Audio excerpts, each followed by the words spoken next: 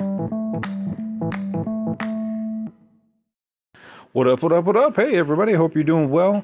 Hey, I just want to let you know, I know everybody can't always support and donate to the podcast, but hey, if you can do a one-time donation, I put up a Buy Me a Coffee link in this description of the podcast. So if you go to the description of the podcast, it'll be at the bottom, and you can just go to that link and you buy me a cup of coffee, or two if you want. And that would just help support the show, and I can wake up a little bit more and bring you more info. So thanks for listening to the podcast. If you can donate, that would be much appreciated. And let's get on to the show.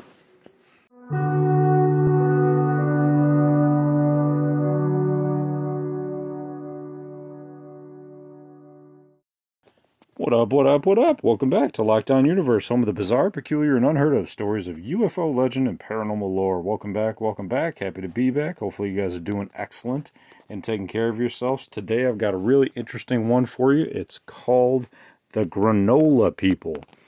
Yes, the Granola People. Now, anytime I find a really interesting story, I want to bring it to you. Because maybe one of you have had a similar experience and you want to know if somebody else has had that experience. So I'm going to talk about these granola people. And it might sound made up, but there is an article out there.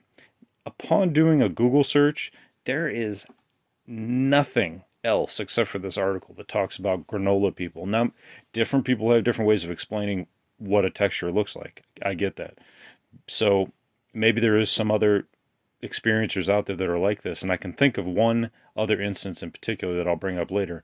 But yeah, it's really interesting. And when I think about, before I get into the story, when I think about a granola person, I think of like a big old blob or, humanoid with arms and hands and feet made out of granola that looks like, the Fantastic Four rock guy. I think his name was Ben or whatever.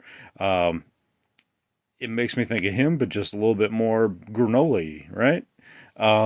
That's my theory. So this story comes to us from phantomsandmonsters.com, and it's on Reddit too. And this person gave out a plea. He's like, "Hey, will you please let me know if you guys have had an experience like this? I want to know because I've had this experience for years as a child." So I'm going to get into this, and this is like crazy that this would happen for years, because happening once, okay, happens, one time happenstance, you're going to have PTSD, but at least it's one time, one and done type thing. Okay, great. This happened multiple occasions over multiple years. So let's get into it. So this person states, "Has anyone encountered people that look like granola? I've had this experience since I was a child. I am a 20-year-old man, and for years I've been witnessing people with granola texture. My first encounter was in Kansas as a young boy. These aliens, were about 3 feet tall and had a skin texture like granola. I would wake up in the middle of the night to see these two staring eyes looking back at me. They would have yellow eyes. Could you imagine that? Yellow eyes. Dude, anything with yellow eyes is going to be terrifying to me. I don't know about you, but especially in the middle of the night, dude, something's looking at me with yellow eyes. That thing better be ready to roll, because I'm gonna be up and ready to go. You know what I mean? He states, I would wake up in the middle of the night and these two eyes would be looking back at me. Crazy. I would often close my eyes really hard or turn the other way. The countless times I'd tell my parents, they'd brush it off as a kid, being a kid. That's understandable. Although one day, when I woke up after them being there for the previous night, so I'm assuming the aliens being there the previous night, there were 2 sets of tiny handprints on my bedside. The prints were not human.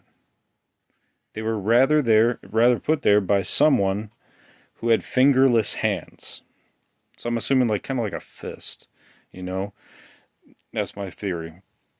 Or maybe with small fingers or something like that. But he says fingerless hands.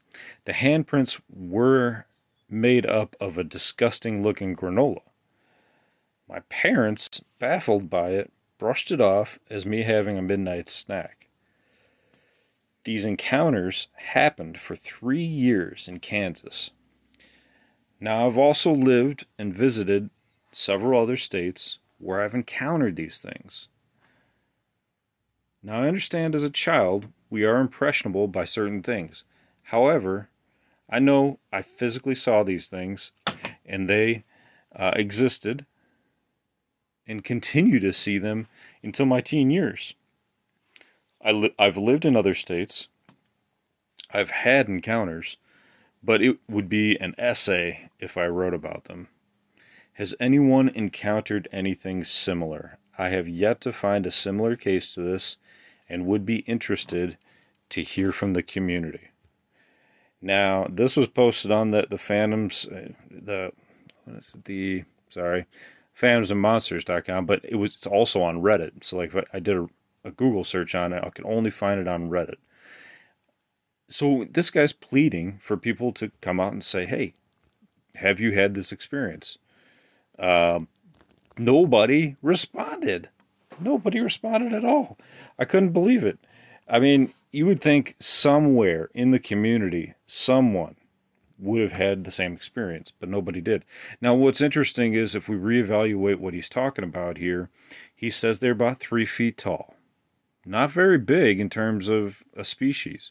You know, the only other 3-foot tall species that I'm aware of is the grays, which have typically been told to us as being some sort of like programmed life form. It's biological, but it's programmed. It's not. It's typically its own entity. And then we have heard of these entities in the afterlife as being kind of like the goblin men that somewhat greet you after you die. It's been in a few near-death experiences that I've read about. Not a ton. So, and again, a lot of near-death experiences are individualized for that particular person. But they have come up in a few different ones, not just one. So I've kind of lent a little bit of credence to it, but I'm hoping not to see some little goblin guys when I kick the bucket. So that's not the other story I'm going to talk about. The other story, the only one I can think of that even remotely comes close to this, is the Pascagoula abduction of 73 with Charles Hickson and Calvin Parker, where they encountered some marshmallowy looking, not even humanoid like creatures. So these entities, they stated, basically looked like like they had like crab-like pincers, and they were like kind of blobs and had like a carrot that looked like a nose, and they were very gray and wrinkly. That was like their descriptions of these aliens. But in the pictures that have been drawn of them, that's what I've seen. I've seen them be like kind of like, and I'm going to pull up a couple individual pictures. They kind of look like mummies that are wrapped in like this like wrapping. And then the heads had these like little points coming out. It makes me think that those points are just like sensors, and they're not even like part of a humanoid entity. Just like this thing was like a programmed life form, like a biological robot that was sent down as a sentry or a drone to pick these guys up. That's the only other story that I can come close to thinking about Granola. Now, like, when you think about life forms and you think about why they're created and the way they are, fish-like life forms are created with gills and fins because they live underwater. Humanoid type creatures and aliens are, have feet because they're going to walk on land. Octopus-like entities that have been talked about by Randy Kramer, that travel in these glass water containers in, spaceships. They have their own set of rules. But why granola? Why a granola-like substance? Does it make sense in terms of what it would need for living purposes? Well, that's one of the questions that we have, right? Is that we don't necessarily know what is going on in different planets when it comes to their forming. Some planets might form differently than others.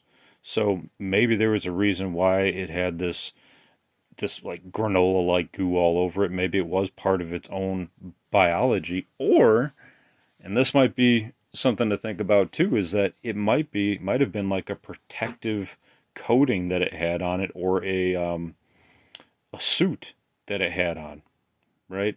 And this coating allowed it to be protected from our bacteria on the planet and our viruses and things like that. And it just left behind part of its suit. Um, and the granola provides it padding, or the granola like, whatever it was, material provided it padding of some sort, in case it bumped into something or you got injured. I would love to see a picture drawn of this by this guy. I haven't seen one. I'd like more information on it. There's only this one article that pops up in Reddit and on the Phantoms website. So we're kind of stuck at a crossroads, right? We don't have a ton of information. However, we do have enough to kind of speculate a little bit and say, could this be a real entity? It could be. Is it for us to question why it would look like granola or have this like granola rocky like appearance? No, because we're very simple creatures. Now, one thing I can say is that Randy Kramer talked about going to the Intergalactic Federation business base that's outside at Jupiter, and he stated that many different species went up to that base to conduct their business, and he stated that there were rock-like creatures up there, creatures that do look like the guy in the Fantastic Four that turned into like a rock man. So is it possible that this kid, when this 20-year-old man, but when he was a kid, saw him and saw like a granola like appearance? Could it have been similar to what this rock like formation alien was up in the business station? Possible. It's definitely possible. Or it could be totally something different. This is Kansas too. Think about that for a second. How many alien abduction encounters do we have from Kansas? Not a whole lot. So it could be that this species, is targeting certain individuals in certain parts of the country for certain reasons, right? There's all kinds of reasons you would want to abduct an individual in a different location, because they might have different biology, different DNA, different resistances to different things. One last thought, and I'll end the podcast. But there is a location in Europe where the spring water that the community was drinking had a ton of arsenic in it, 10 times the amount of arsenic that would kill a person normally. However, their bodies became accustomed to it, and their DNA allowed them to drink this water and stay healthy and not get sick. From an alien abduction standpoint, you can see how maybe somebody with that kind of immunity might be important for them to take and do testing on and visit. So maybe this species particularly was interested in individuals in this young man's town for a specific genetic reason. And I'll leave it at that. Just my thoughts for the day. I got to get on to another podcast, so I hope you guys have a fantastic day. Enjoy yourselves. Get out there and get some sun. Take care of yourselves physically, spiritually, emotionally. Get some exercise. Walk. Do something fun for yourself. Follow your hobbies and your goals and your dreams. Draw a picture. Listen to a podcast. Listen to music. Relax. Meditate. And as always, continue to question the universe around you. Till next time, guys, take care. Lockdown Universe out.